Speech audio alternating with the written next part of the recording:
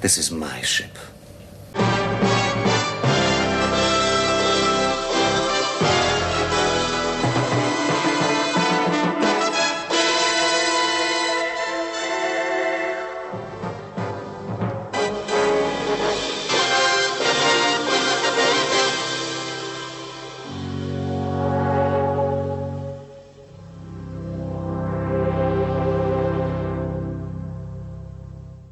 Hello and welcome to Spacefall, a Blake 7 podcast. I'm Dave. I'm Richard. And this week we are talking about Series C, Episode 2, Power Play, picking up directly from Aftermath, which we covered last episode. Again, written by Terry Nation, directed by David Maloney. I'm sure we'll talk about that. First broadcast on the 14th of January 1980. The ratings pretty steady, 9.4 million. Barely a change from the 9.5 of the last week. Yeah, very good. So the background for this one, look, obviously it's written by Terry Nation, and we are still in that scenario where Terry is writing the resolution to Series B and setting up what's going to happen in the next season. This is the second of 3 scripts he'll write this series, but we'll get to the third one of those in due course. Yes.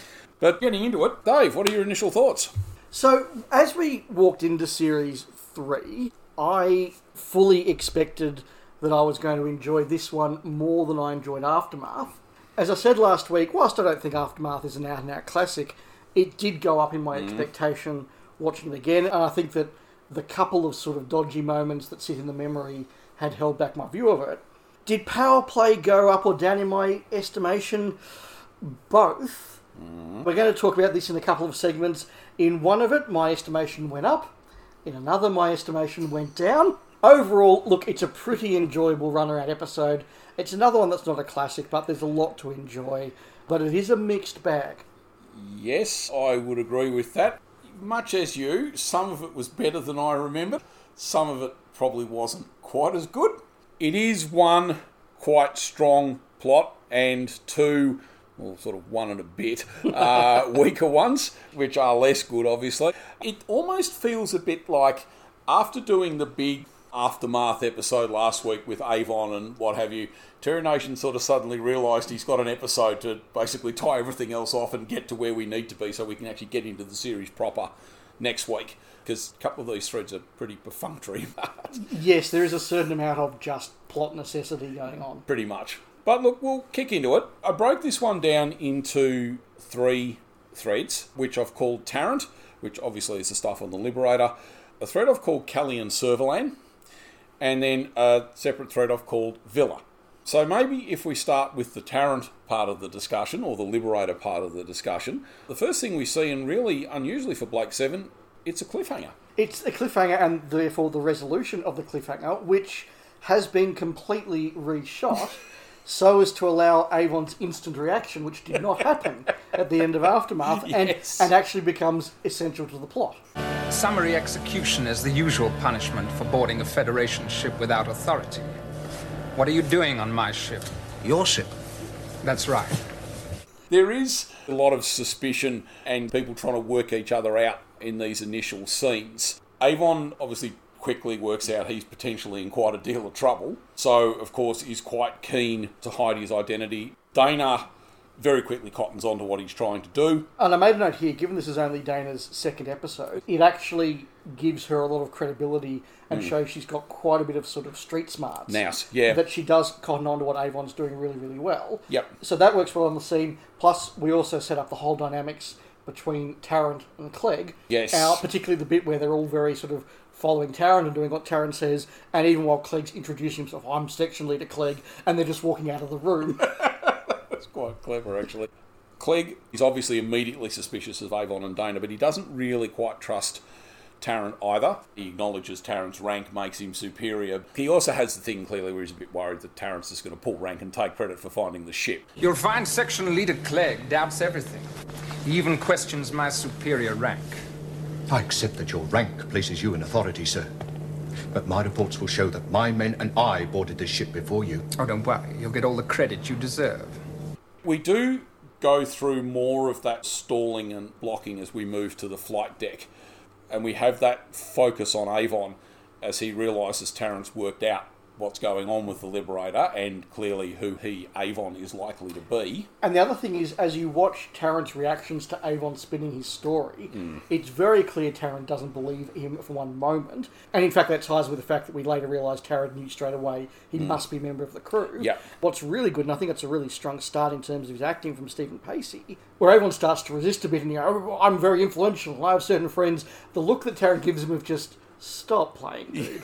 Like, you're fooling no one, is really good, but the fact that Taryn is now playing along with Avon is really clever. I do like the couple of close-ups we get of Avon when he realises, firstly, that he's trapped when they want him to take the voice test, and then secondly, when, I am actually screwed, when they want him to walk over and actually speak into the box. I note that they don't really seem to be that concerned with Dana. I mean, she clears herself pretty much immediately, but there's no real focus on her. It's probably actually good that maybe Avon reaches into his jacket just at the right moment for Tarrant to punch him. But I guess it shows that Tarrant is very quick. He's very quick to take advantage of the situation that gives him the opportunity to capitalise on not having Avon give himself away. And it is another example of, I think, Terry Nation's background in hardball detective mysteries, that this is another one of those plots where all the little bits actually do come together quite well. Yes, and of course, with murder mysteries, we have to set up that everybody potentially has a motive when we all see somebody doing something a bit suspicious, which we will continue to see through the episode. I guess at that moment, that probably bit of tension is then diffused when we get Villa coming through on the communicator. The Federation guys, their attention immediately changes. So what's of interest to me as well at this point is that the Liberator is functioning very differently, having been abandoned by the crew, to when it was abandoned by the Altar, presumably before Spacefall. I assume that's because there was enough time for Blake or Avon to give Zen very specific programming, which would imply that when the Altar left the Liberator, it really was just either everybody was killed or everybody just abandoned ship immediately. Yeah. We do then get some exposition about what the ship is doing as Clegg and Tarrant start investigating Villa's message. When we cut back to Avon and Dana in the cabin, I did actually quite like the moment where Dana said she could have killed everybody. She's really unhappy that she didn't, even after being knocked out. And she even gets that lovely little snarky line, I judge by results, and you're not getting any. I let you down. Let me down? There are only two. I should have been able to kill them both. We all have our off days. Anyway, there were 4 other guards hanging around. I could have dealt with them. I'm sure you could, but it's not all bad. If I had spoken, Zen would have identified me. This way, we've bought ourselves a little more time. How do we use it? To start with, we get out of here. And once we're out? This is my ship.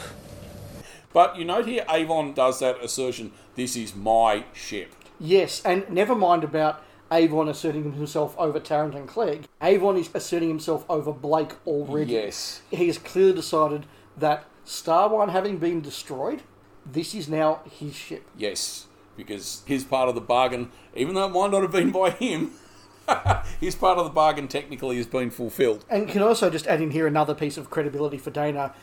The fact that when she goes for Clegg, she actually comes very close to killing him. And it takes Clegg and a couple of troopers to get her off him. And Clegg sort of says, she almost killed me. Again, Dana looks like a very effective character. Yeah, she does. She could have killed me. She wasn't exactly gentle with me. We now sort of move probably firmly into the murder mystery stages where we get the POV shot of somebody walking up to the guard, who actually is Pat Gorman. Shout out. Yes.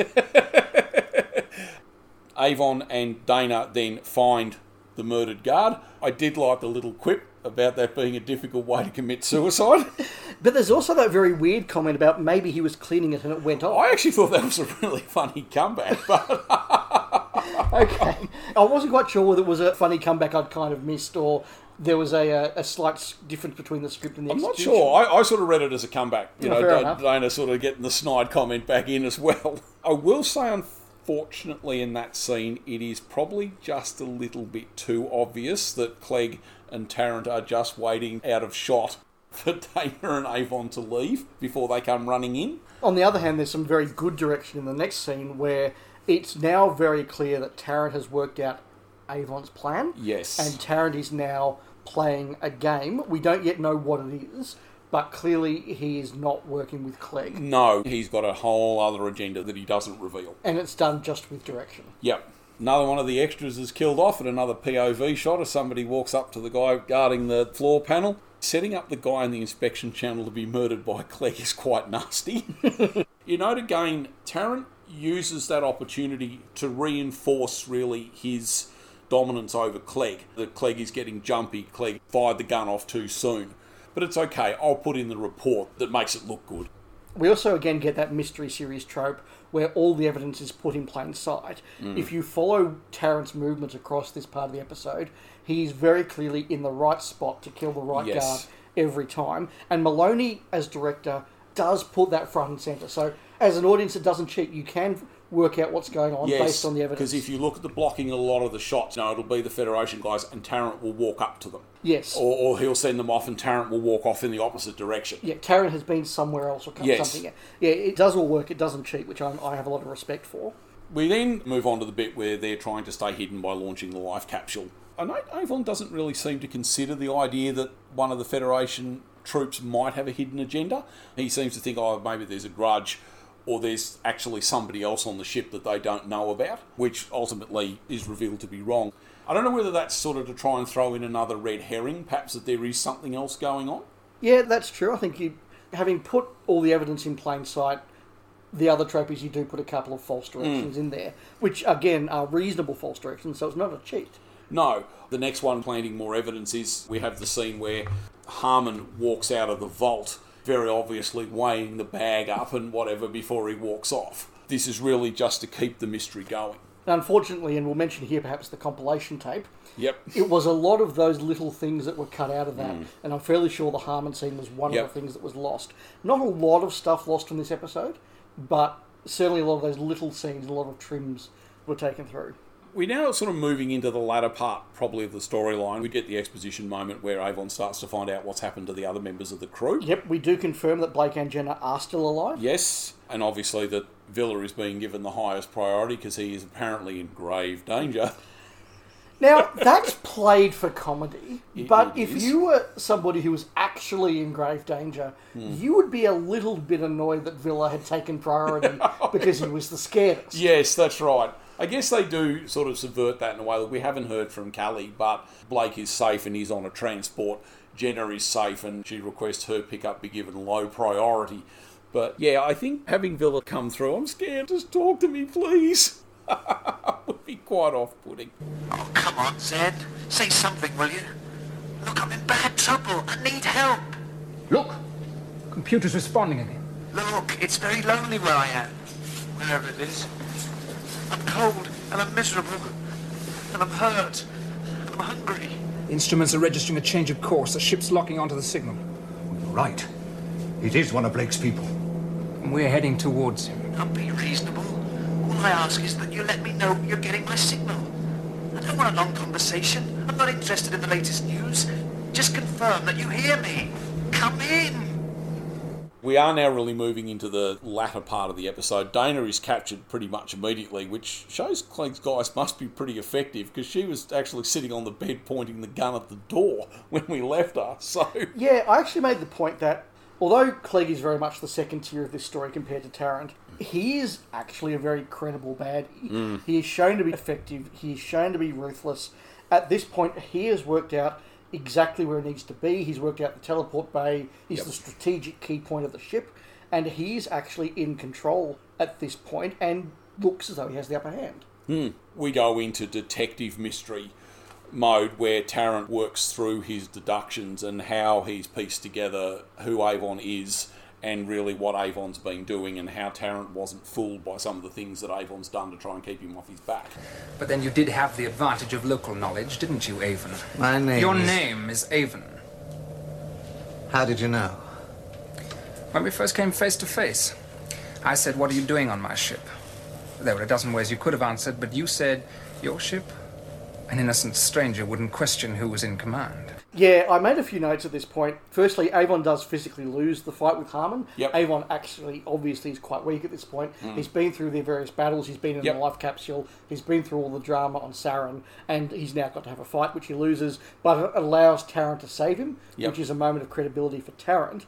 I do particularly like that Avon is very, very annoyed at himself that he had not worked it out. Yes, he is, because he then gets to spell out what he thinks is going on, which is proven to be wrong. Yes. Yes, and there is that sort of damn moment.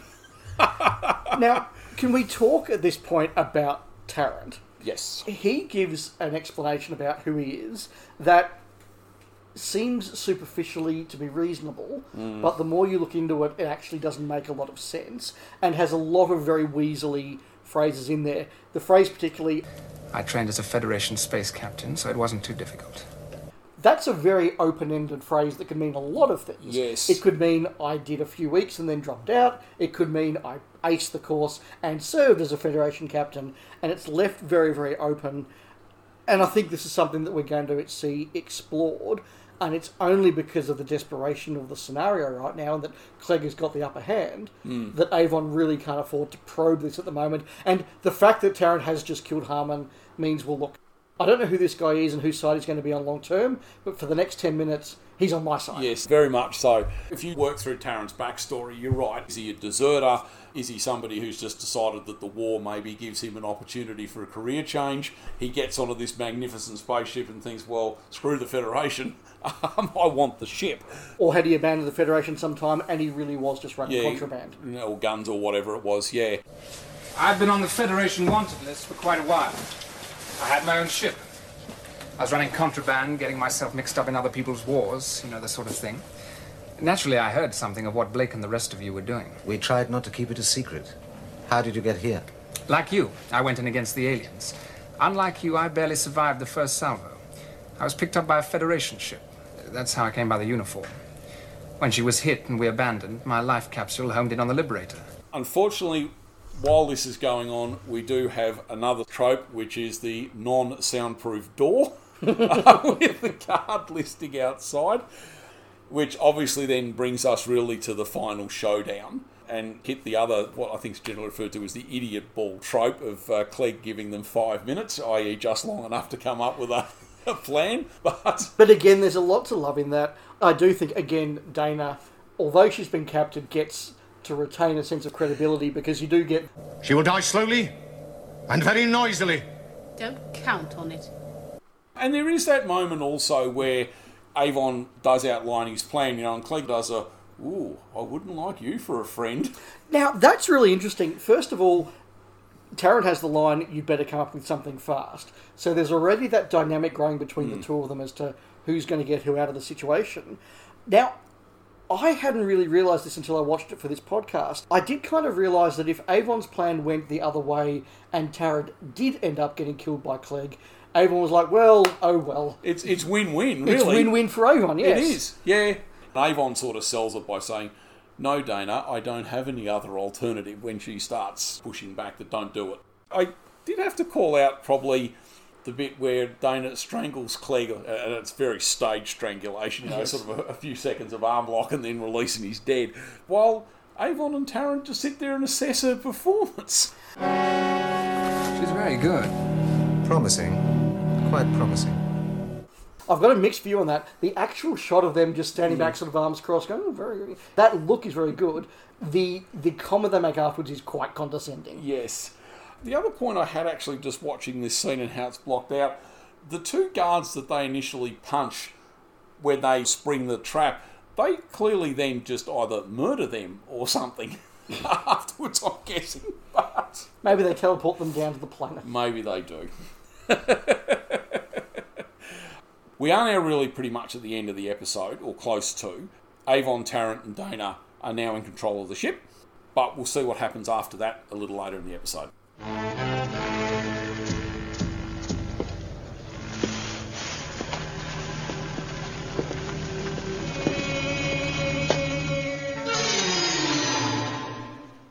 Now, Our second plot thread I had, and I'll do this one, I think, first, because it's probably the most perfunctory of the three, and is really just designed to get Callie and Servalan to where they need to be by the end of the episode. But it is the Callie and Servalan thread. We learn Callie has been picked up by the Chengan ship and pulled out of her life capsule with bad burns and what have you, and she's now en route to the planet Chenga, which is outside the Federation. And we go through that initial exposition of the ship and what they're doing and how they're picking up survivors. Now, there are some good and bad points in this little thing in terms of getting the plot to all work. Yep. They do land to pick up a survivor who we know turns out to be Servalan. One of the negatives is that the model work of that bears absolutely no relation whatsoever to the filming location for Aftermath. Yeah, I had that note as well. I will say it's a pretty good model shot. It's a very good model shot. It's just nothing like It doesn't look anything like the beach in Sarin. No. Yeah, that's right. So some of the things that I'll look at here, it's implied that Callie's life capsule was found in space. Yep, fair enough. I'll go with that. I will say that I'm willing to say it's not a plot convenience, that the locations of Avon and Callie and Villa are all within close distance of each other because they did all leave the same point at the same time. Yes, within a few minutes of each other, yes. So I'm willing to say that that makes sense. The thing that's maybe a little bit of a cheat is that the little hospital ship gets from where they are to Sarin to Chenga in less time than the Liberator does. You can just about get away with it by saying the Liberator is diverting a lot of power to the auto repairs. Yep. He's probably doing substandard speed, so maybe the hospital ship is functioning and it zips along a little bit faster. Tough, but I'll get that. I did question, given we know Callie's intended fate, why they bother to heal her. Yes, I had that note too, actually. If you're going to harvest organs, do you really care if the skin is a little bit burned? And look, we've talked about how well the murder mystery plot tropes were played out in the other arc. In this one, I think some of those sort of sci-fi tropes are played very badly, and the nurse being really nice and really good and everything is just a huge red flag to the audience. Something's up here. She shuts Callie down as soon as she starts asking too many difficult questions. If you go through, and it's probably more prevalent perhaps in the Villa plot, but if you go through a lot of the Chengan's dialogue, it's very precisely written. Around how you're going to make invaluable contributions to our society, etc. I did actually make a note, and we'll come back to this in the next thread, that they say it just a little bit too often, in my view. Yeah. Of course, yes, our survivor is found to be Servalan, who gets onto the ship and immediately starts trying to assert her authority. And interestingly, by this point, the destruction of Star One seems to be common knowledge. Yes. From the reports I've heard, the Federation is finished. You lost control when Star One was destroyed. After a war of that scale, there was bound to be some disruption. But things will be under control again very soon. Don't ever doubt it. You and Blake and all the other traitors from the Liberator will be dealt with. But don't you understand? It's over. You're finished. You don't have power anymore. You think not? But Servalan obviously is not prepared to go quietly, having done everything she's done to get herself into that position. She's not going away without a fight. And I do like the fact that the frontline hospital staff are just like, sorry, we're busy, we've got another job, not our department, doesn't want to talk to Servalan. The moment she gets a bureaucrat, suddenly her authority actually works. Come here.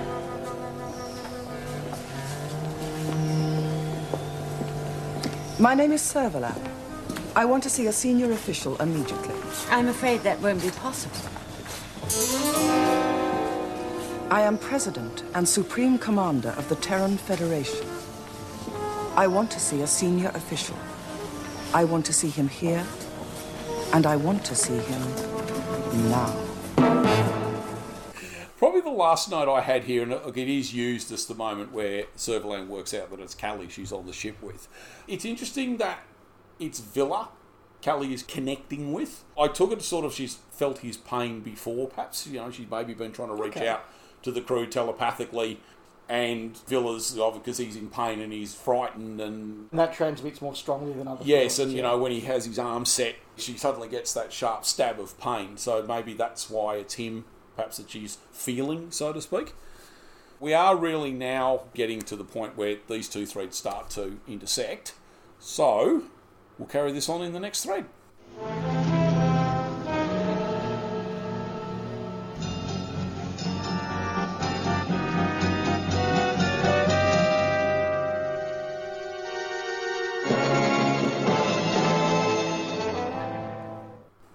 Now, Villa, of course, is not just going to Chenga, he's already there.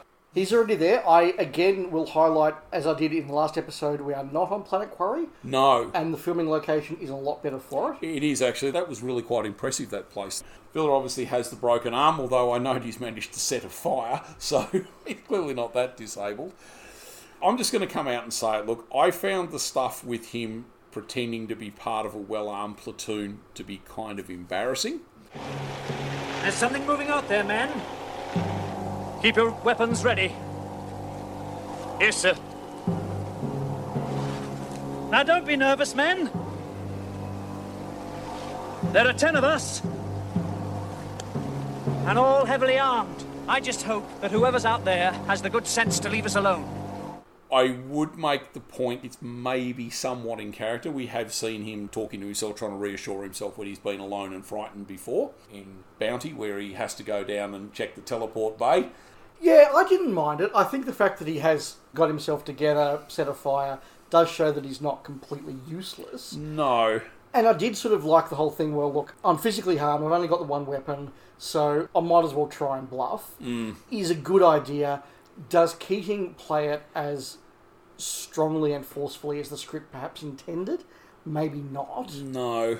Unfortunately, it's undermined by the absolute gullibility of Villa over the next 10 minutes. Well, what happens next? Yeah. One thing we have said about Michael Keating's performance before, he does scared very well. Yes. And that really does come across. Villa's really traumatised and frightened and just wants any sort of security. And if we do run with the headcanon that we have over the last few episodes, that the gap between Star 1 and Aftermath is reasonable, and there actually is quite a number of engagements going on there, Villa has potentially been living in a war-type situation for some time. He's then gone in a life capsule, which I'm sure isn't a very pleasant experience, crashed on a planet, now alone. So I do accept that he's probably at a very low point. That sort of stress of the last few weeks is really starting to show on him. Yeah.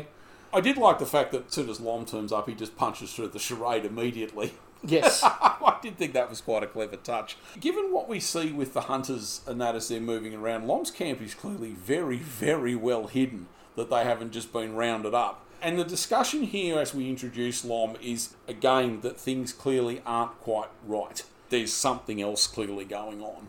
Yeah, there's lots of talk about they're after us. There's an us and them thing going on there. Yeah, look, it's set up reasonably well.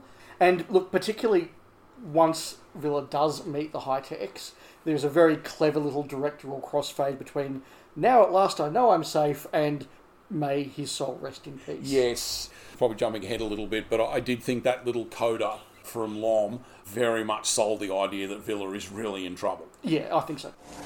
I can only tell you that after all I've been through, it's nice to know I'm safe at last.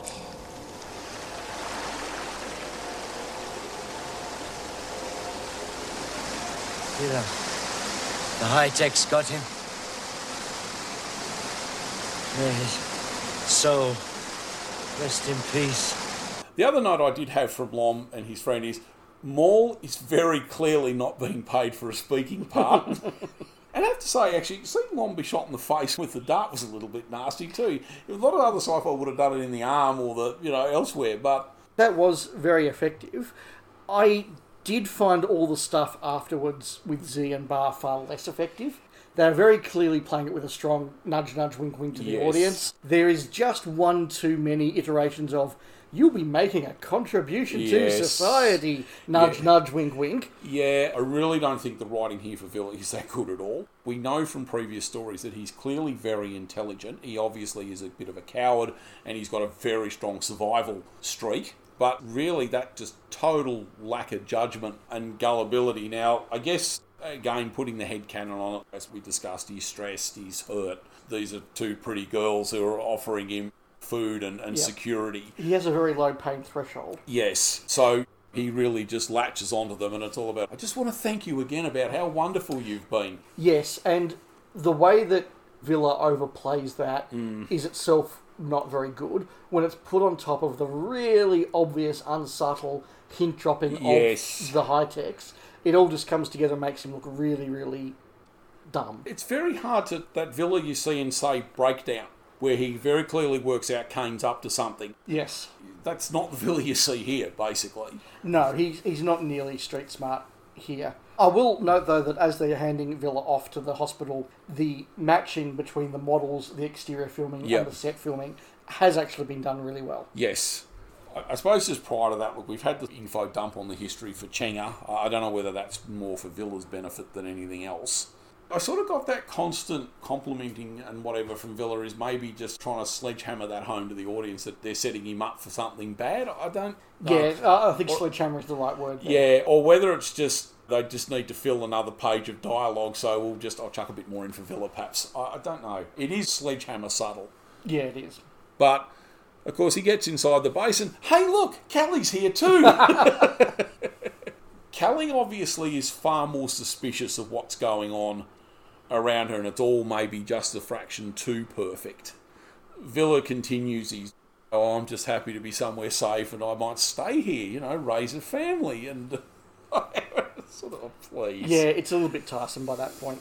It really is a case of probably just pad until we're ready to teleport them, basically. But yeah, and look, they are now at this point trying to raise the tension in that you've got the stuff going on with who's going to control the Liberator, and you've got to build up the tension. Will the Liberator get to Chenga in time to teleport Villa and Callie, or will they be terminated by the Switch? I mean, they're obviously trying to build that up. And look, it's TV. We know that it's going to work out that way, but you can see they're trying to get the two plots to reach the climax at the same time. Of course. The last little bit here is, as you said earlier, Servalan has arrived on Chenga as well, and as you said, when she gets someone with a little bit more authority, it is very much a case of, you will bring a senior administrator now. Yes. Which is interesting because it actually, by extension, then implies that not only does the Federation still carry some weight, but there are actually people in the Federation who are prepared to accept her leadership and offer her loyalty and that. Now, whether it's Durkin making good on his promise to... Look, I mean, at this point, I suspect that most people don't quite know what the situation is with the Federation. And if somebody comes along and says, look, I'm in this authority and I can deliver you these goods, and presumably the deal is one of those deals where the Chengans ask for a lot extra to sort of buffer them, as to make it worth their while, just in case it's not true. I found that reasonably believable, and there would certainly be enough pursuit ships out there that would say, well, she's the Supreme Commander, I guess we keep going. Yep, we're still loyal. Yeah. We do then get the somewhat gloating farewell, and this really is the point where the truth of Chenga, or the slaughterhouse, is revealed. Unofficially, the staff call this place the slaughterhouse. It's an organ bank. They store living tissue, all the vital organs for spare part surgery. I can't move! Callie! I can't move! Don't be too alarmed. It's all quite painless and humane. I understand. And it's another of those examples, although it's not stated overtly in the script, but it does remind me of Freedom City in Gambit, where this is a service that the Federation would not condone themselves, but having it available just outside their space is very convenient, and therefore blind eyes are turned. Yes, considering there are probably any number of Federation citizens who might need their services. Exactly. So I did think that was quite a nice little example of where the Federation turns a blind eye in return for certain services. Yep. Just to tie this thread off, of course Villa and Callie are rescued just at the vital moment before they're extinguished. And we now have 5 people on board the Liberator.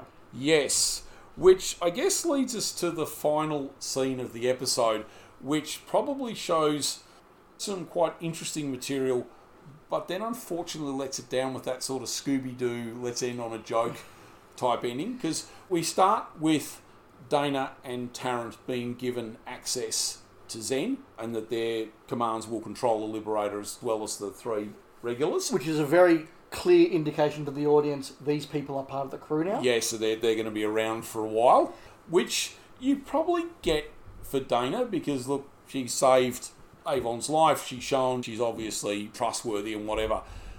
Tarrant is the more interesting one, because really, as we sort of highlighted earlier, you still don't really know where Tarrant's loyalties lie. Yes, and I mean, Tarrant has proved his worth by killing Harmon helping them kill Clegg. But how do you know he's then just not going to gun the rest of the crew down and take off with the ship? So That's right. And you wonder what the calculation is there. And is it, in some sense, well, he's here now. He seems to be on our side. Yep. We'll watch him.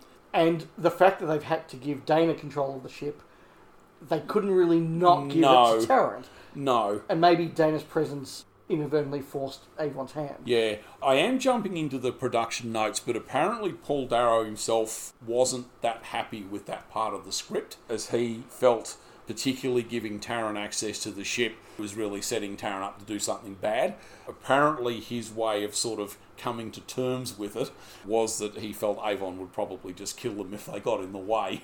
Yeah, and that's kind of what I was sort of saying. Avon's like, well, I have to do this, but I'm ready to kill him and I'll watch out for him. It does sort of smack of, look, we really just want to tie up all the loose threads before we get to the next episode. Yeah, look, which is just a reality. In terms of the dialogue here, I must admit it's a shame they end as they do, because Avon's little line about Villa whilst he's unconscious... This one is Villa. I should really introduce him now. He's at his best when he's unconscious. That's actually quite a neat little line. His joke to end the episode, as you said, is very forced, very Scooby-Doo, and I actually think that, as in fact was the end on the compilation tape, or at least where they merged to go into the next story, Welcome to the Liberator. My name is Dana. Dana Mellenby. Now you. I'm Del Tarrant. Register the voices, Zen. From now on, you will obey their requests and commands. Confirmed. Welcome to the Liberator. And you are welcome to it. Oh? Given the choice, would you rather be a load of spare parts down there? Or one spare part up here? But we are now at the point we have a workable crew on the ship. We've seen off the Federation, and now it's on to presumably looking for Blake and Jenna. Yes, absolutely. Blake and Jenna are now the pieces of the puzzle we still don't have.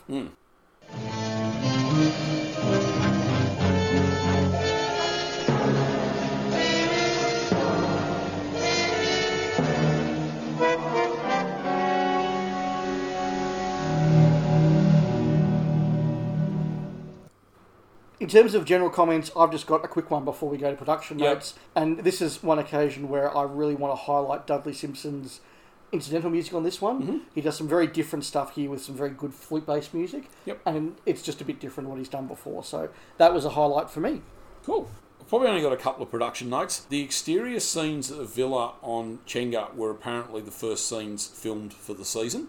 Okay. So they do that location filming and then go and do the studio stuff. Yep. Power Play was also the first episode recorded when they went into the studio. We mentioned at the top that David Maloney directed this one uncredited. He actually went and asked for permission to direct it because he felt because they had 2 new cast members, it would be good for them to be directed in their first episode by somebody who was familiar with the show.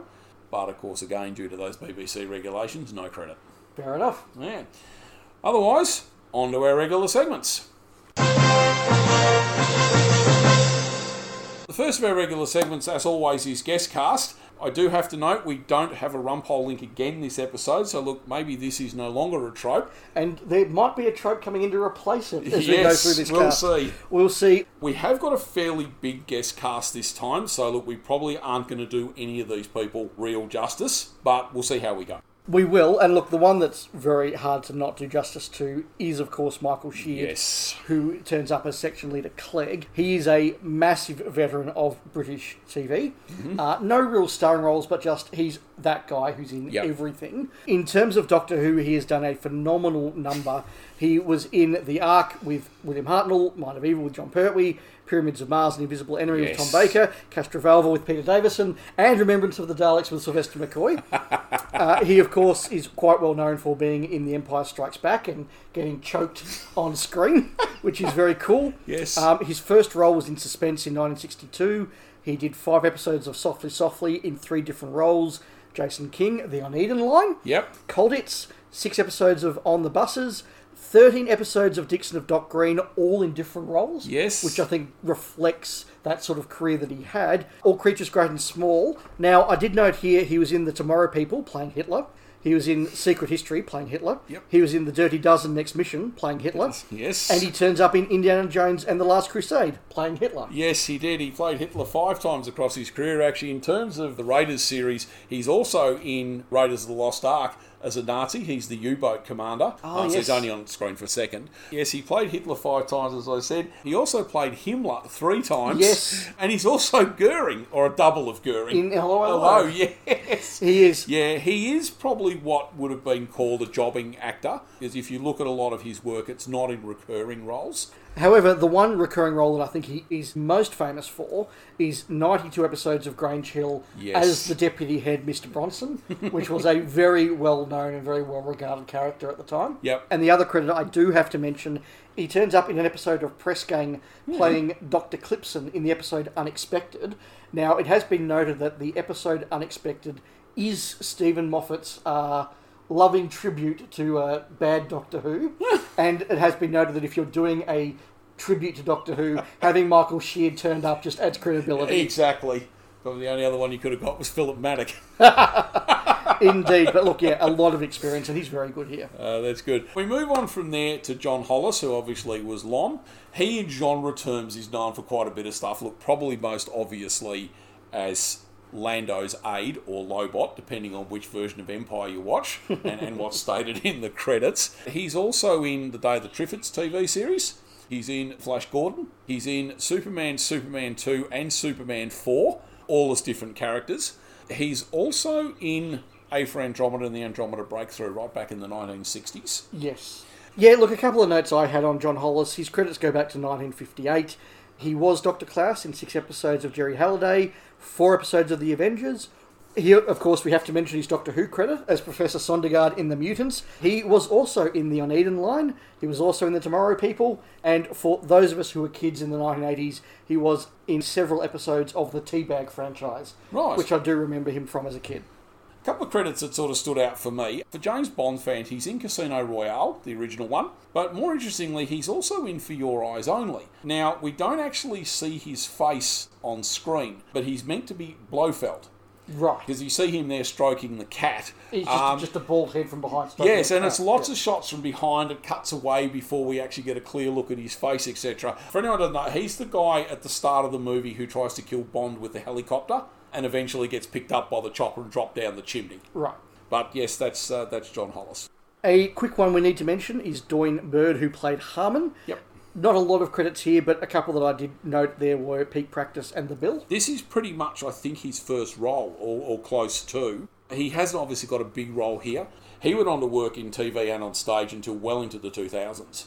Yes, but mostly on stage. Yes. And another quick mention of Michael Crane, who played Mal. He was in Doctor Who in The Monster of Peladon, Yes. playing Balor, another non-speaking part, and was an extra in Genesis of the Daleks. Yes. He worked as an extra and sort of background player. I think he's best known, obviously, for his size, which made him quite useful, I think, to casting people looking for that sort of statuesque character. He does turn up in an episode of The Two Runnies, and he was also in the Oneiden Line. Another one in the Oneiden Line. Which brings us to all the Chengen cast. Richard, do you want to get us started? Yeah, we'll probably do the easy one first, which is Julia Vidler as Bar. See Project Avalon. Yes, indeed. She is returning from Project Avalon, and we did talk about her there. Primi Townsend plays her colleague Z. Another person who turned up in Grange Hill, she played Miss Brooking in a few episodes. She was in The Children and It, Minder, 12 episodes of World's End, and she was in Doctor Who as well, playing Moolah in The Pirate Planet. A very memorable performance. Yes.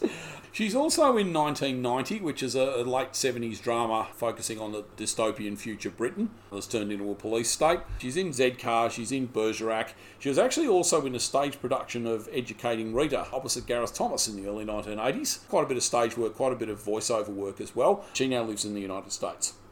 Catherine Chase plays the nurse. She was in Minder, she was in Running Scared, and had a recurring role in The Growing Pains of P.C. Penrose. Yeah, she unfortunately doesn't seem to have had a very long career. She's in a few roles sort of from the 70s.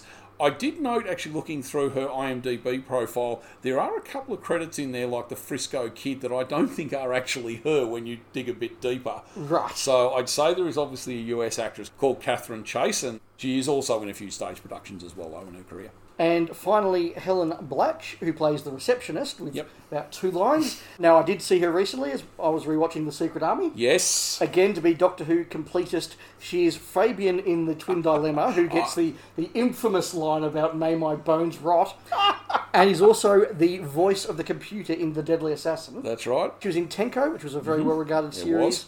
And more recently in Law and Order UK. Again, she was working until well into the 20-teens. She's also got appearances in Sorry, which was a quite well-known Ronnie Corbett sitcom. She's also in The Bill. She's in Waking the Dead. She's also in Holding the Fort. Oh dear. Which maybe isn't her finest moment, but she also has a fairly long body of stage work. And finally, just to round out this segment, I'm just going to quick shout out for Max Faulkner, who is the guard listening outside the door. Oh, okay. And he's also one of the 2 knocked out in the final confrontation. He is quite a well-known background player and stuntman. He's in a long list of TV series and films from sort of the mid-50s onwards. Because we love the Doctor Who references here, he is in numerous Doctor Who episodes, probably most notably as Corporal Adams in The Android Invasion, the bloke who goes over the cliff at the start. Yes. He's also Nesbin in The Invasion of Time. He's also, probably notably, he's the guy on the guardhouse checkpoint in Ambassadors of Death that gets killed by the ambassador grabbing the barrier. And then turns up as Random Soldier 2 episodes later. Yes. Yes. And of course we mentioned Pat Gorman. We did indeed, another Doctor Who stalwart. Yes, and Blake Seven. Yes. We move on from here to, look, it was the 1980s. So a couple of points that I wanted to make here. We highlighted the fact that the model work is very 1980s and it doesn't match the outdoors, which is, again, I think, a reality, the fact that a lot of these episodes were quite siloed in their production and there wouldn't have been that crossover. In terms of cultural references, not a lot from me, but I did note that Soylent Green was out in 1973. Yeah, okay. And was quite a big part of the zeitgeist still at this point. It's a very big cultural touchstone. Soylent Green is people, all the rest of that. And look, it's a tenuous link, but it's the best I could find on this occasion. I had a couple others. Some other commentators have picked up on the similarities between LOM's people turning their back on technology and what have you, and some of the rise in, environmental concerns and sustainability and that you see across the 1970s. That culminates in The Good Life. Yes, well, but you also see it in things like Barry Lett's era Doctor Who. Doomwatch would have been something that still probably would have been remembered at the time. It had a very advance of science being potentially bad remit. There's also, as you mentioned, The Good Life, even The Goodies. A couple of times they did their ecological focus stories, and of course The Wombles. I must admit I don't remember the Wombles that well. No, I remember them, just not well. Yes. The intricacies of Womble's plot and story arc are not in my my mind. No, well, the Wombles really was focused on recycling. They went around Wimbledon Common picking up rubbish and discarded objects and things and turning them into something more useful. Well, that's impressive. We've got from Blake Seven to the Wombles. Took us a few steps, but we did get there. You also have things like, this is maybe drawing a slightly longer bow, but David Bellamy and his ecological messages, and that would have been quite a popular personality on British TV at the time. We also have, during the 1970s, you get the formation of Greenpeace. As I said, we're probably getting a bit away from this now. One final note I had, still with the Chengans, organ transplants were pioneered in the 1960s, but by the late 70s, when this would have been written, we were seeing much better outcomes for patients who'd been through heart transplants, liver transplants, kidney transplants, etc. Here in Australia, probably the most newsworthy one, I think, was in 1984, when Fiona Coote was Australia's youngest heart transplant recipient. She got a second heart a couple of years later, but has continued to thrive since then. Yeah, and probably not an antecedent for Blake Seven, but something that follows on in that genre, is there's a lot of fiction that sort of goes on and extrapolates where organ transplant's going to go. Yes. And particularly the rise of cloning for the purposes of.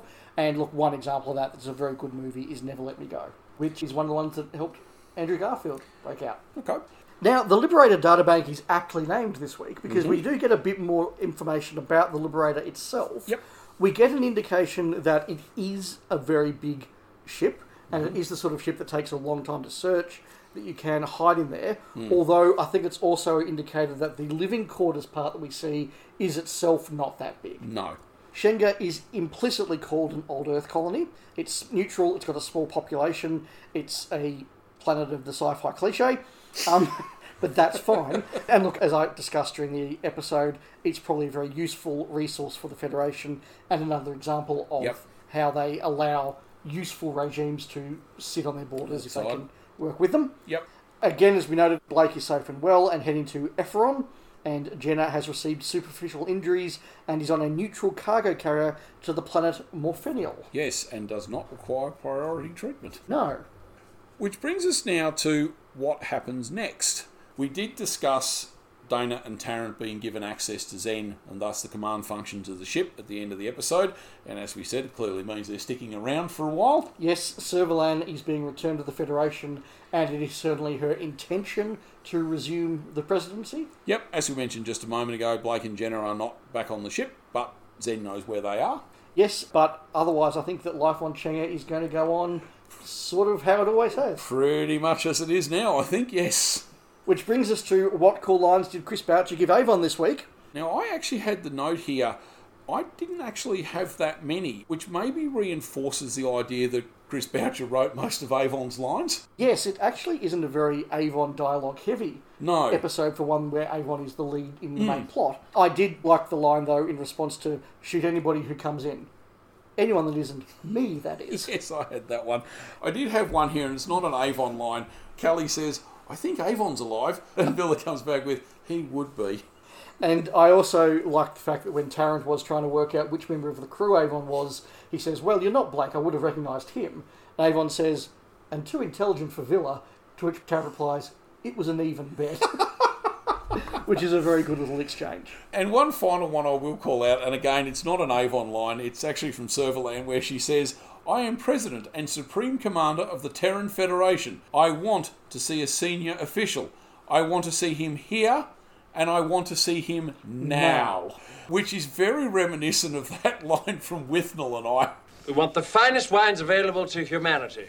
We want them here, and we want them now. That leaves only our final segment, which is Player of the Week.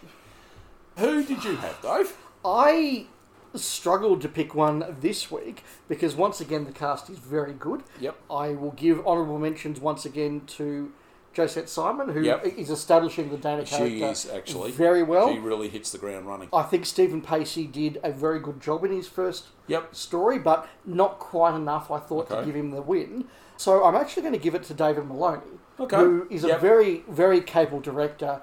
He's very well regarded in Doctor Who fandom for the work he's done on a lot of very good stories. And I think, given the chance to direct here, he actually does a lot of really good stuff. He conveys a lot of the plot points with his direction, the way that he moves between characters, the way that he has characters move in and out at the right spot. All the danger that is being built up on Chenga is really done by his direction, not by the performances.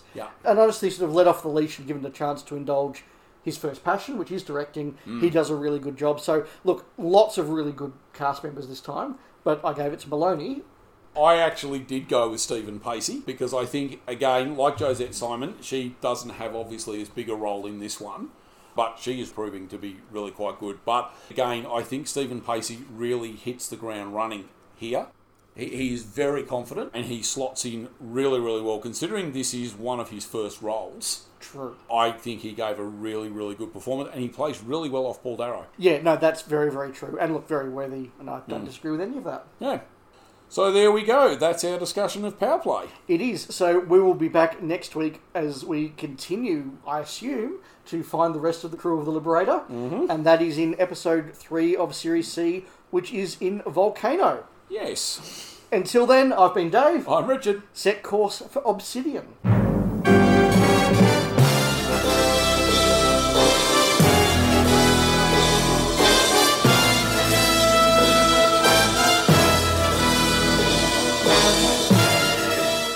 Thank you for listening to Spacefall, a Blake 7 podcast, recorded in Australia by David Kitchen and Richard Nolan.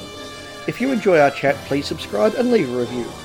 We can be contacted by email via spacefallpc@gmail.com. We can also be found online at facebook.com/spacefallpc and on Twitter @spacefallpc. Richard and Dave also co-host the Goodies Pirate podcast, and Dave co-hosts the Doctor Who Show podcast, on which Richard also appears from time to time. We'll be back in a fortnight with more Blake 7.